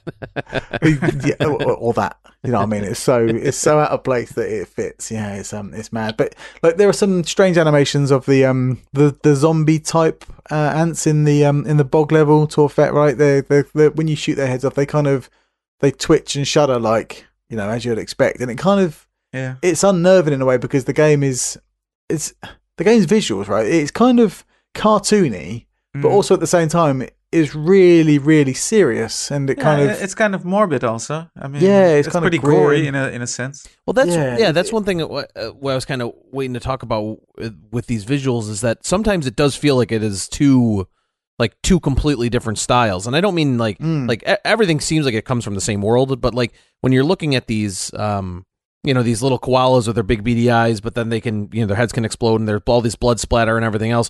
But then, like, your character models themselves, I mean, sure, you have a dog that can turn into a tank, and that dog is awesome. But the actual Juno and Vela are kind of like, they're just kind of like, just aside from the garment choice, just kind of generic soldiers. Like, it doesn't, I don't know. Like, it seems to me like, do they want it to be this not hardened, but this kind of like, saving the galaxy, take this seriously? I think it was more intended as a violent cartoon than super serious. It's just like that was a design decision forced on them, like make these characters look more grown up and less cartoony. Yeah. Yeah. But like, and it's fine to have like Goldwood be your kind of, the lovely, beautiful, green, lush environments. And it's fine to have, the complete opposite of that with the bogs and the spaceships and stuff. But there's something about just the general, and I think this game looks really nice, especially for the N64. I feel like it looked amazing. But in terms of like art placed around the levels, it never really struck any vibe in a very specific 100% way. It kind of wanted to use all the colors, but also it wanted to be grounded in reality at the same time. And I felt like it kind of, it doesn't really lend itself to an identifiable thing to grab onto. It's like, oh yeah, that's the level. Okay, cool. And Jet Force Gemini to me doesn't really have a describable aesthetic other than just kind of it's a game that happens in front of you, and that's a shame because Yeah. I do. I don't agree there. I think it does have a very defined visual identity. It's maybe a bit unfortunate that they had to change the main characters. Maybe that diminishes it a bit, but it does to me have this sort of Bucky O'Hare kind of Bucky O'Hare, all right. Yeah, kind of like this cartoony sci-fi vibe about it. Even if you look at the shuttle ships that the different characters land on the planet, they all look very boxy and very toy-like, Tonka toy-like. But what I'm trying to say is like I like the fact that they do have these little kind of toy ships and they land on places, but the environments and the levels around them, they just feel far too grand and serious. Like I can see like in a version of Jet Force Gemini where the levels are kind of are smaller and more colourful and a bit more playful. I think the game is kind of trying to balance two genres and two vibes. It's kind of, it wants to be two things at once. Yeah. For me personally, I don't think it kind of sits right in the middle of them both. It's like, I want to be colourful and I also want to be like, like a super, I want to be like Starship Troopers at the same time. Yeah. You know what I mean? Yeah. It wants to kind of be the best of both worlds. And for me, maybe that for me personally, I get what you mean, but maybe that doesn't feel that much at odds. That mix of serious and cartoony. I don't know. I guess speaking as like from my own point of view, as a super Rare fan, I as we said already in this pod, like I come to Rare games for the character and the vibe. And Jet Force Gemini has a great kind of atmosphere, but I don't think for me it has a cohesive vibe. Yeah. Like Perfect Dark has a style, Banjo-Kazooie has a style, Viva Pinata has a style. Jet Force just kind of, again, like Blast Corps, it kind of just sits there. Yeah, like it doesn't seem to have the same personality as those other games, but not that it needs that. I mean, this is definitely more about the action, but I think it does try to have that personality in some ways, but it doesn't carry through the whole product like some of their other games. I like I said, it doesn't necessarily need that, but for me personally, that style just falls more flat for me. Right. See, I think this is where I come from because I was a fan of Rare since the NES days when you had games like Cobra Triangle and RC Pro M and Snake Rattle and Roll and stuff like that. Just really kooky stuff. Very original, but also very technically very capable and very, really good to play. And that's when we were talking about Blast Corps, we had the same discussion where I felt like Blast Corps felt more Rare to me than, let's say, something like Donkey Kong Country or Banjo-Kazooie or maybe GoldenEye is not so fair to say. But I think a game like Banjo-Kazooie, as great as it is, and it is a much greater game than Jet Force Gemini, feels like a take on somebody else. It feels more derivative. It feels like a take on somebody else's concept, most notably Mario 64, of course. Whereas something like Blast Corps or even Jet Force Gemini feels more to me like something more original, more of an original concept that I associate the old Rare with. I think it's neat. Like we were talking about it earlier, like how I'm not being a game developer in the 90s. I can't possibly say this with any authority, but like it feels like Jet Force Gemini was really trying a lot of new and different ideas, trying to push the envelope of what you could do with a 3D kind of combat platformer, which kind of didn't exist but did, and like breaking that new ground. Like there's always going to be like whether it's you have your like mega fans or people that absolutely can't stand it. Like, but if you're evoking any reaction when you're kind of like exploring this new space and doing these new things, like you're clearly succeeding at something. And that's where I think Jet Force Gemini does shine, is that like it has these moments where you just have like where everything's clicking, the controls are clicking, the action's all going, everything's good. And then those moments are so high that when they're then followed up by what McKeel and I were talking about before with like those vast open stretches with nothing to do, or like replaying the same thing for the treble, like maybe the peaks are a little too peaky and the valleys are a little too low to put together an experience that you can come away feeling like wholly positive about. But yeah, that's really interesting to hear that take, because I didn't think about it in terms of like RC Pro-Am and things like that, games that I love too. But when I'm thinking of Rare, I kind of probably think of it a little bit more like Darren does. So that's an interesting perspective, thinking about the company in those two separate but equal lights. Kind of, it's interesting. Yeah, absolutely. Yeah, you're right with Cobra Triangle, right? It plays really well and it's a fun game to play, but it doesn't have that kind of cartoony flair. It's just a boat Yeah. on some water, you know? Yeah. Yeah, I get it Yeah, now. Yeah, it's I hear what you're saying. more the concept that's original Mm. and gives it its identity than maybe let's say the visual cohesiveness or anything like that, or Well. some identifiable character to connect to. Well, you made me think. Thank you. But from a raw technical point of view, with the visuals, I remember in some areas in this game, it kind of just blew me away, as like Rare games tend to do in terms of technical power and prowess, I guess is the word. Like, there's a bit where you're heading towards like a pyramid kind of looking structure, and in the reflection, I know it's kind of just copy and pasting and flipping it upside down, but at the time when you're running across this big shiny floor and you can see the reflection of the pyramid and stuff, like that's the stuff screenshots are made of, right? Yeah. And you're just like, oh yeah, this looks amazing. And the blood splatter, as we mentioned, it kind of it flops and it, you can really hear the wetness of it. It reminds me of Conker's Bad Fur Day.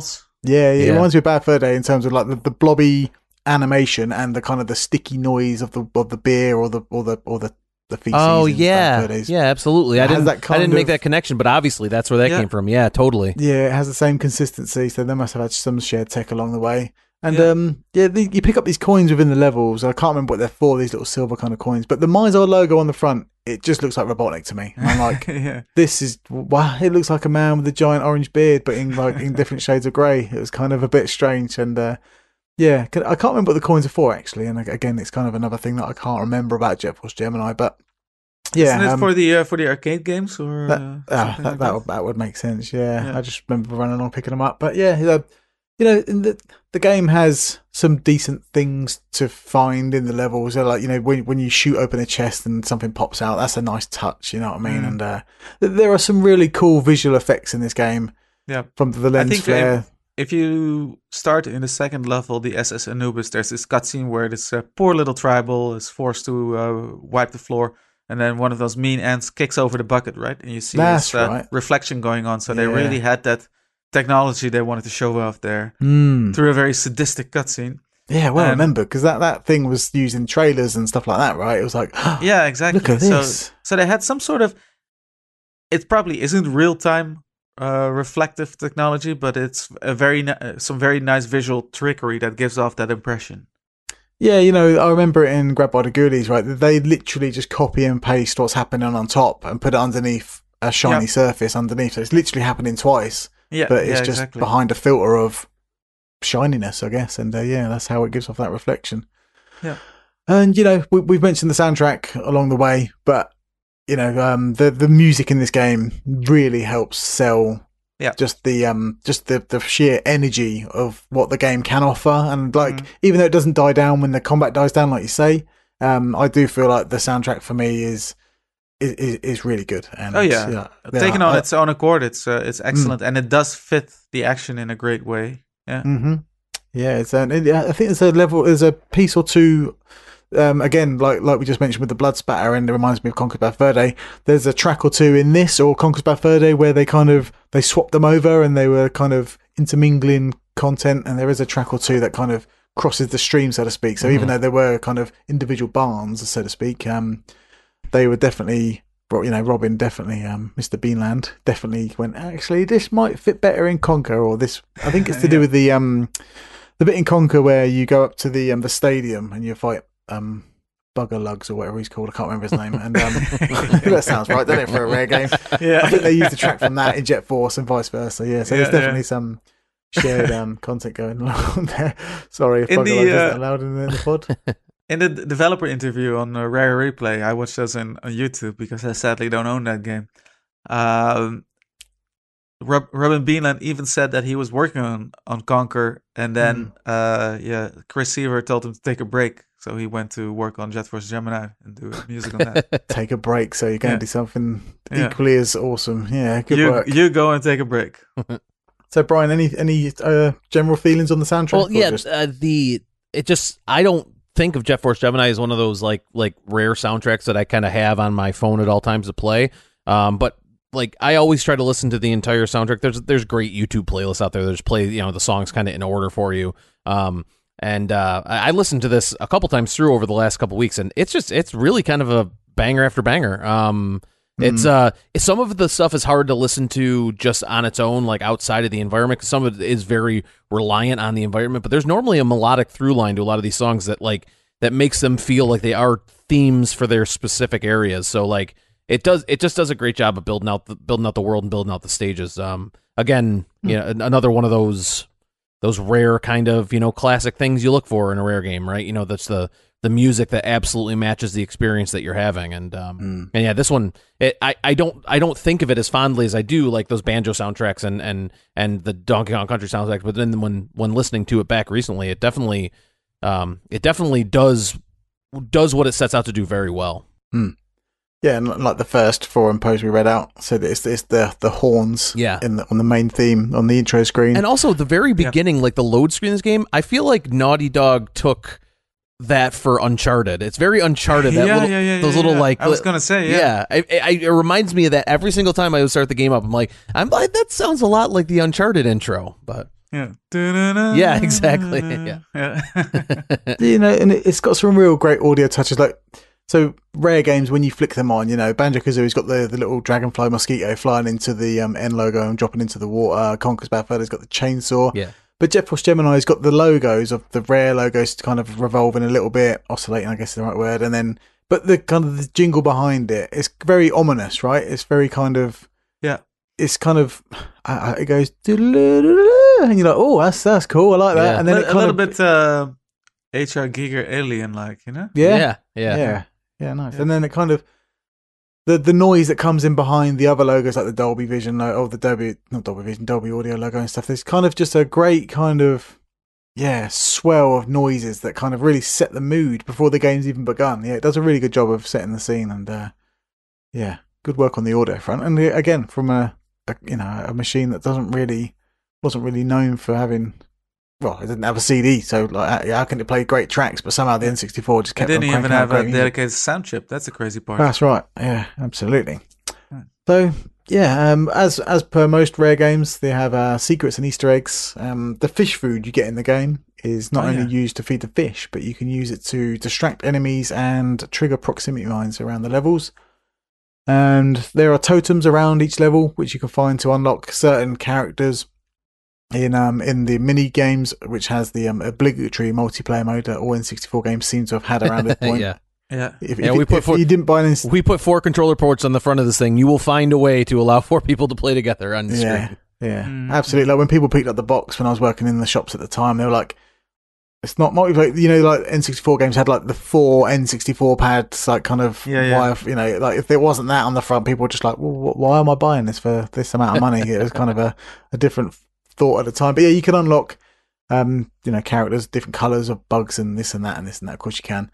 And Mr. Pants is kind of a cult classic favourite on the from a rare fanboy point of view. Like Mr. Pants was on the Scribes website, which was basically Lee Loveday used to reply to fan emails and letters and stuff back in the day. And Mr. Pants was just made out of just kind of pure stupidity, and it kind of seemed to find life of its own. It had his own game on the GBA, but he also had a fan-made game by basically someone who I used to live with. He made his own, but he ended up writing a book for the Sea of Thieves book. Chris Alcock, he wrote a Mr. Pants kind of game, which at the time, right, this is well, my memory's kicking off now, but he wrote a Mr. Pants game where you basically collecting falling presents from the sky, because I think it was Christmas related. And Lee Loveday at the time, he was basically like, if you complete this, I'll tell you stop and swap. And at that time, we were just like feverish for stop and swap, right? It was mental. But yeah, we were playing this Mr. Pants kind of bootleg game on our PCs just to try and find something that didn't even exist, really. And he never told us what stop and swap was. But yeah, in Jet Force Gemini. You wasted so much of your time. That's my teenage years through and through, mate. But yeah, Mr. Pants is hidden in one of the levels, or maybe 2 levels in caves. You can see him scrawled on the walls as if he's sort of like, some sort of like ancient kind of caveman. Cave painting. Yeah, that's it. Yeah. Also, but you can also, if you collect enough ant heads, you can activate ants in your pants, which replaces all the ants in the game with Mr. Pants. And he's basically just a white-bodied snowman-looking thing that's got red pants on. Red pants, right? Yeah. I remember seeing him. I don't think I ever interacted with Mr. Pants in the game, but he's a bit like Rare's kind of dope fish, if you know what I mean. He's total pants. But Yeah, so the other cheats in the game are Jet Force Kids. Now, this kind of is a nod to the original design for the Jet Force, the duo, I guess, because the dog didn't really change. But it's not the same. It's not like they've used the old models. They've just kind of shrunk the torso on them, and it's kind of like in DK mode for the GoldenEye. It's kind of like they're just a bit kind of, I don't want to say deformed, but a bit out of shape, if you know what I mean. It's just a bit like, oh, okay, you've just kind of shrunk the torso, and the legs and the arms and the head are the same. So, sure, it's a nice little touch, but it's not really that great. The DK model of Dr. Doak still haunts my dreams. I can see his face in that damn facility. Yeah. I'm sorry, this is not related at all, but I can see Dr. Doak's his weird pixely beard and his angled head. Poor guy. I just DK Doak. Man, I still have nightmares. Something quite remote mining a DK Doak. Yeah, you just stick him to his face. Oh man. Absolutely. All right, lots of fun. So you can also do, as you said, Ants in Your Pants and Rainbow Blood because, again, like in true rare form, well, why not have a rainbow in there somewhere? And rainbows make the world a brighter place. That they do. You also had multiplayer. Again, we mentioned the co-op Floyd mode, which I didn't do, which I probably should have done, knowing my own, inability to play it sometimes. I could have used a hand. But there's also a versus mode where there's kind of like a deathmatch kind of thing. It reminded me a lot of Star Fox 64's, and I know people like Star Fox 64's multiplayer, but I found it just to kind of just be a room just to shoot stuff in, your mates in. It was just a bit like that. The thing is, we tried it out a couple of times, me and some friends, but where GoldenEye and Perfect Dark, of course, work perfectly in 4-player split screen because you just you don't see a character on screen that obscures your view. That's the case here. You basically have these characters that take away so much like visibility. It just doesn't work that well. Yeah. And I think one of the things we didn't actually talk about earlier that I found with some of the versus mode in Jet Force Gemini was like the way the camera interacts with the walls in this game is as wonky as I would say any other game for the N64. If you know that feeling of trying to adjust the camera to get it to navigate with a solid wall, it just kind of hits that thing and then it'll kind of push through quickly.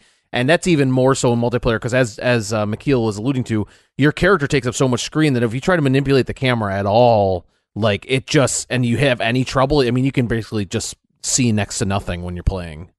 Yeah.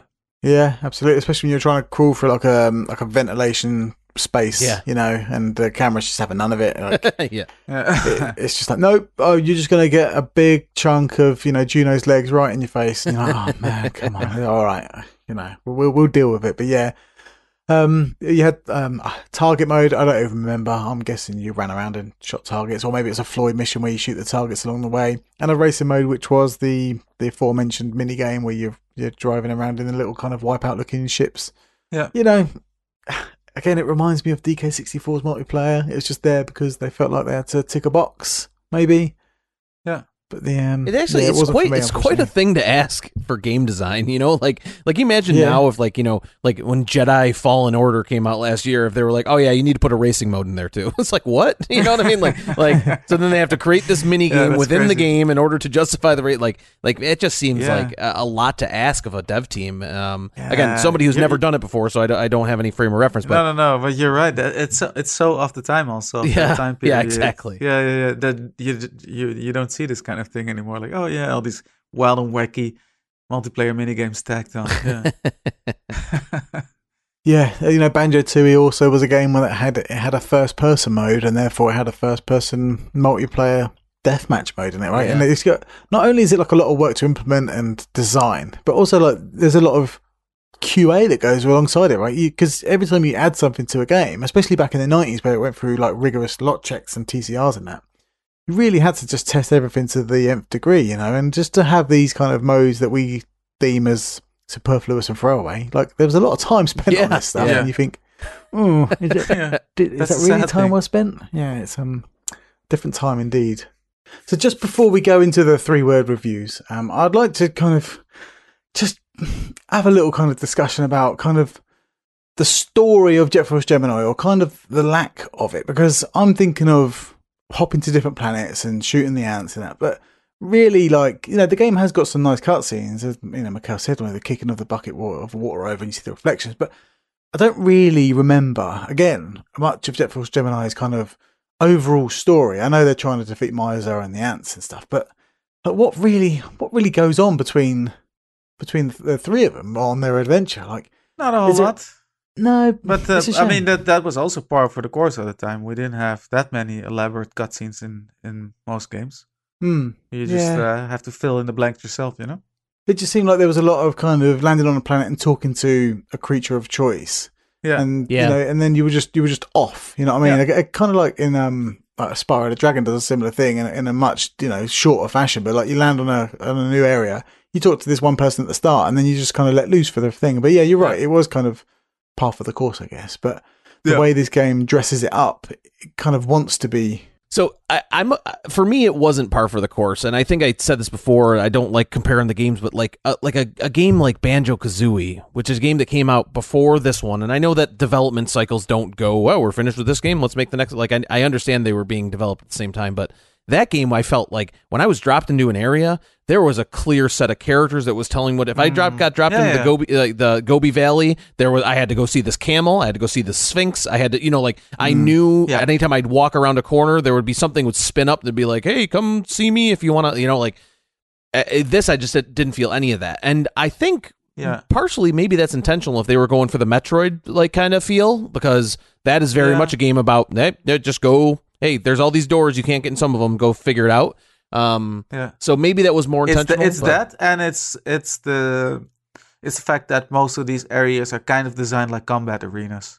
Yeah, that's true too. Yep. Yeah, but there's enough cutscenes in this game to kind of feel like it should have something to grab onto in terms of a narrative. And I think I say par for the course, but I'm kind of saying like. Perfect Dark as well for me has all these cutscenes. Yeah. I don't really remember other than a kind of a floating laptop. I don't really remember a lot about the story either in that. And there was an alien, right? Really, there's an alien. Yeah, that's it. Like there's so many cutscenes within these games that you just think, well, and I'm not one for story in games as a first thing, a primary. It's never there like, oh, I'm here for the story, unless the story's like Last of Us, for example. But in Jet Force Gemini, like they have these great cutscenes, but nothing's being said, and I just think it's a bit of a these cutscenes in Jet Force Gemini are more intended to sort of set the scene for the type of locale that you're visiting, and the threat level there. Yeah, and, what's going on with the natives and that sort of stuff. That is true. Though. I didn't think about the Perfect Dark comparison, but you're absolutely right. That happens in that game all the time, even to the point where you're in those levels that are just at the Datadyne headquarters, where there's no even combat. You just have to do those story parts, and Jet Force Gemini is kind of even missing those sections to kind of flesh out any story that is there.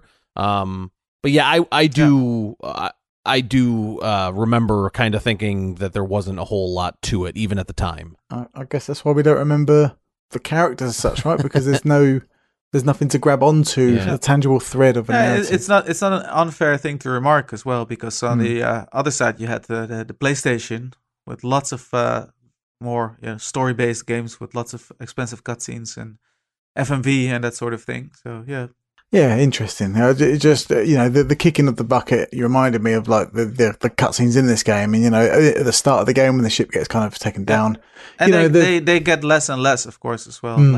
Most of the cutscenes are kind of front-loaded, right? And who's the robotic voice that kind of narrates the cutscenes at the start? Like you never really hear from that thing again. It's very strange. Ship's computer or something like that. I guess so, yeah, but it doesn't really happen enough for it to kind of. I guess that's just sign of the times. Yeah, we just got a robot voice to tell you what's going on in this level, and then you move on. But yeah, just something I thought I'd just pick up upon, because if people got to the end of this podcast and gone, they didn't talk about the story at all. It's kind of like, well, neither did they. Really so. Yeah, that's right. It's also very referential, I mean, yeah, you're right. The characters and the universe seem like they could do with some more fleshing out and some more narrative traits. But on the other hand, this game is just so referential of other sci-fi media that you sort of make up the story in your head as you go along as this epic space opera kind of thing, So you've seen it all before, you've heard it all before, but yeah. Well, I can't believe it. We're here already. We're at the 3-word reviews, which you can do on the old Twitter. And we're going to start with Brian and Simon Sloth's 3-word review. Simon Sloth says, now hate koalas. Aw. Wayward Prophet, ambitious space romp. Bearfish Pie says, ambitious, rare insecticide. 2 times ambitious already. Dino Thrasher says, tank doggo best. I agree. Telepri says, very best dog. And Rawchord says, heads come off. And here we have a special one from Desmond, Tribals Called Quest. Oh, he just had to do it. He had to do it. And why didn't I think of that? It's the best 3-word review. Everyone's failed apart from me. Tribals Called Quest is the best review. We need like Kane and Rince 3-word review of the year because that's the best one. I'm sorry. I know I'm biased, but that is the best one. So thanks for everyone who contributed via the forum or via Twitter. It's very much appreciated. And no one mentioned the tribals in the apart from the now hate koalas. Then if you're gonna suck off all koalas because of this game, then that's your problem, mate. So So to summarise our feelings of Jet Force Gemini, I know Leon likes to go from negative to positive or whatever, but I don't really know who or what or how. I think none of us are super positive, but I sense still have those kind of the warmest feelings for this game. So Brian, go for it. Yeah, so I just kind of what McKeel just said. This game has that place in that history of the N64. When I think of the Nintendo 64, like I'm not sure how I would rank Jet Force Gemini as like one of the games of the system. It would be in the top, whatever. I'm not really sure, but it definitely is one of those quintessential experiences of that console for me. Like that's a game that I feel like belongs on that console. It wouldn't feel right anywhere else. It doesn't feel right anywhere else. And it really has a lot of things going for it. I think the action's very good. I think it's fun just to play. It's fun to look at, which I've said a lot. I like everything about the look and generally the feel of the game, aside from the manual aiming. But it just fell through on the character part for me, and that is not a failure, I don't think, on the game's part, but just in kind of what I was expecting from the next Rare game.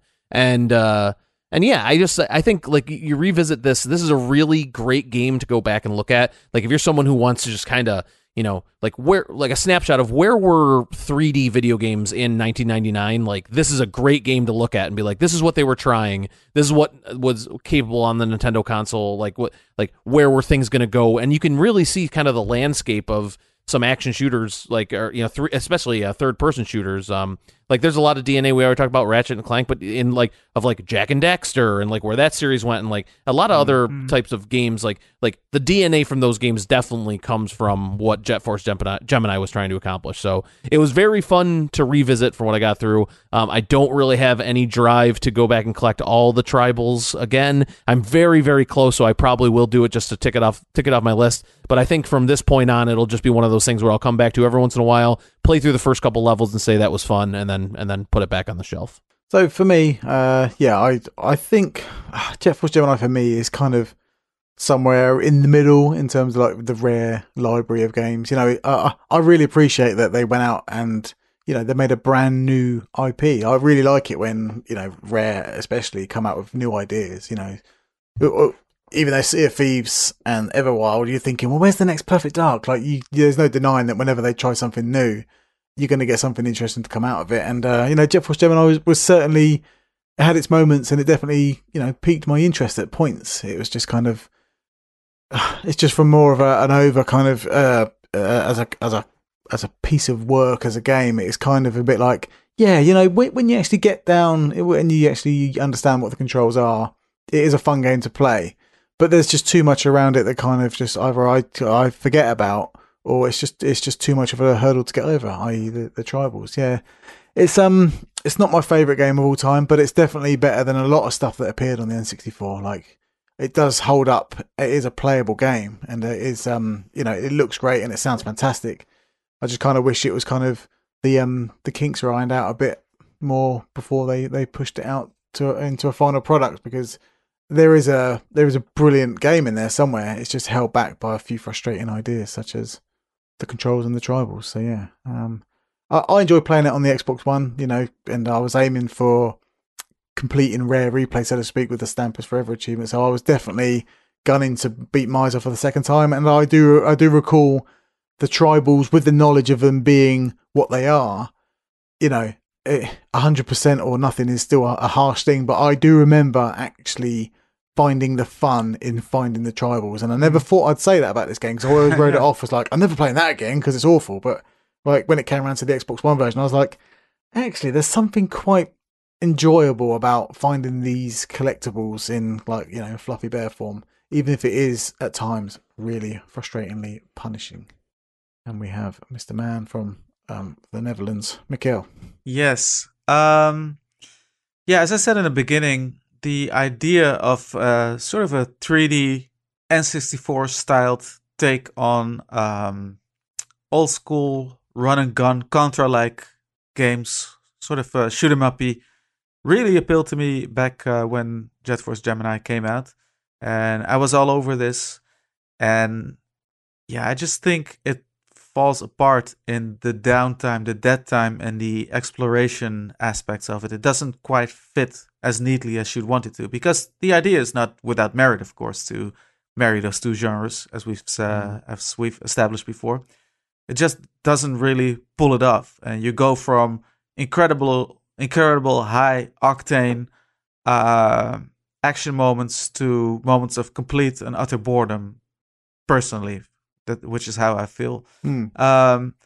Yet I still love so much about my memories and just the experience of playing the best bits of the game that I can't just write it off as a whole. It's still for its best moment, it still has a special place in my heart, which is why you'll never just hear me slack Jet Force Gemini off. It's always something that I do. There's a lot to like about this game. Mm-hmm. It's just unfortunate that it didn't really pull off what I expected it to do, and that it felt like, we have to make this a collectathon as well. We have to make this exploration based because it's a rare N64 game, and that's what people have come to expect from us now. And the action, if you want the thing that I described on the N64, you would have, of course, been much better off with a game that was released a year later, Sin and Punishment, which sadly never came out on the N64 in the West. But that's some real like arcade style third person running and gunning for you by the masterminds at Treasure. But that still doesn't tell the whole story, because as Brian also said, the seeds for the third person shooter were also sown with this game, and it does have that. It's different in a sense from your arcade style shooter in that you have a lot of weapons and a lot of more FPS type dynamics going on in the combat that you won't get with something like Sin and Punishment. So it's not all set with that, but that's not all that you can't reduce it to just that. So in total, a very mixed experience, Jet Force Gemini is, but the good bits are really good. Well, there we go. Jet Force Gemini, eh? Just hovering around the middle like Lupus in, I don't know, some sort of state. I tried to cram in a reference, it didn't quite work. But I think we're all in some sort of agreement there. Jet Force Gemini, good stuff, just not up there with the best. So it remains for me, Darren Gargett, to thank Brian and Mikhail, Editor Jay, and all the correspondents, and of course you for listening. Next time in issue 441, we are finally talking about that mysterious beast that is PT.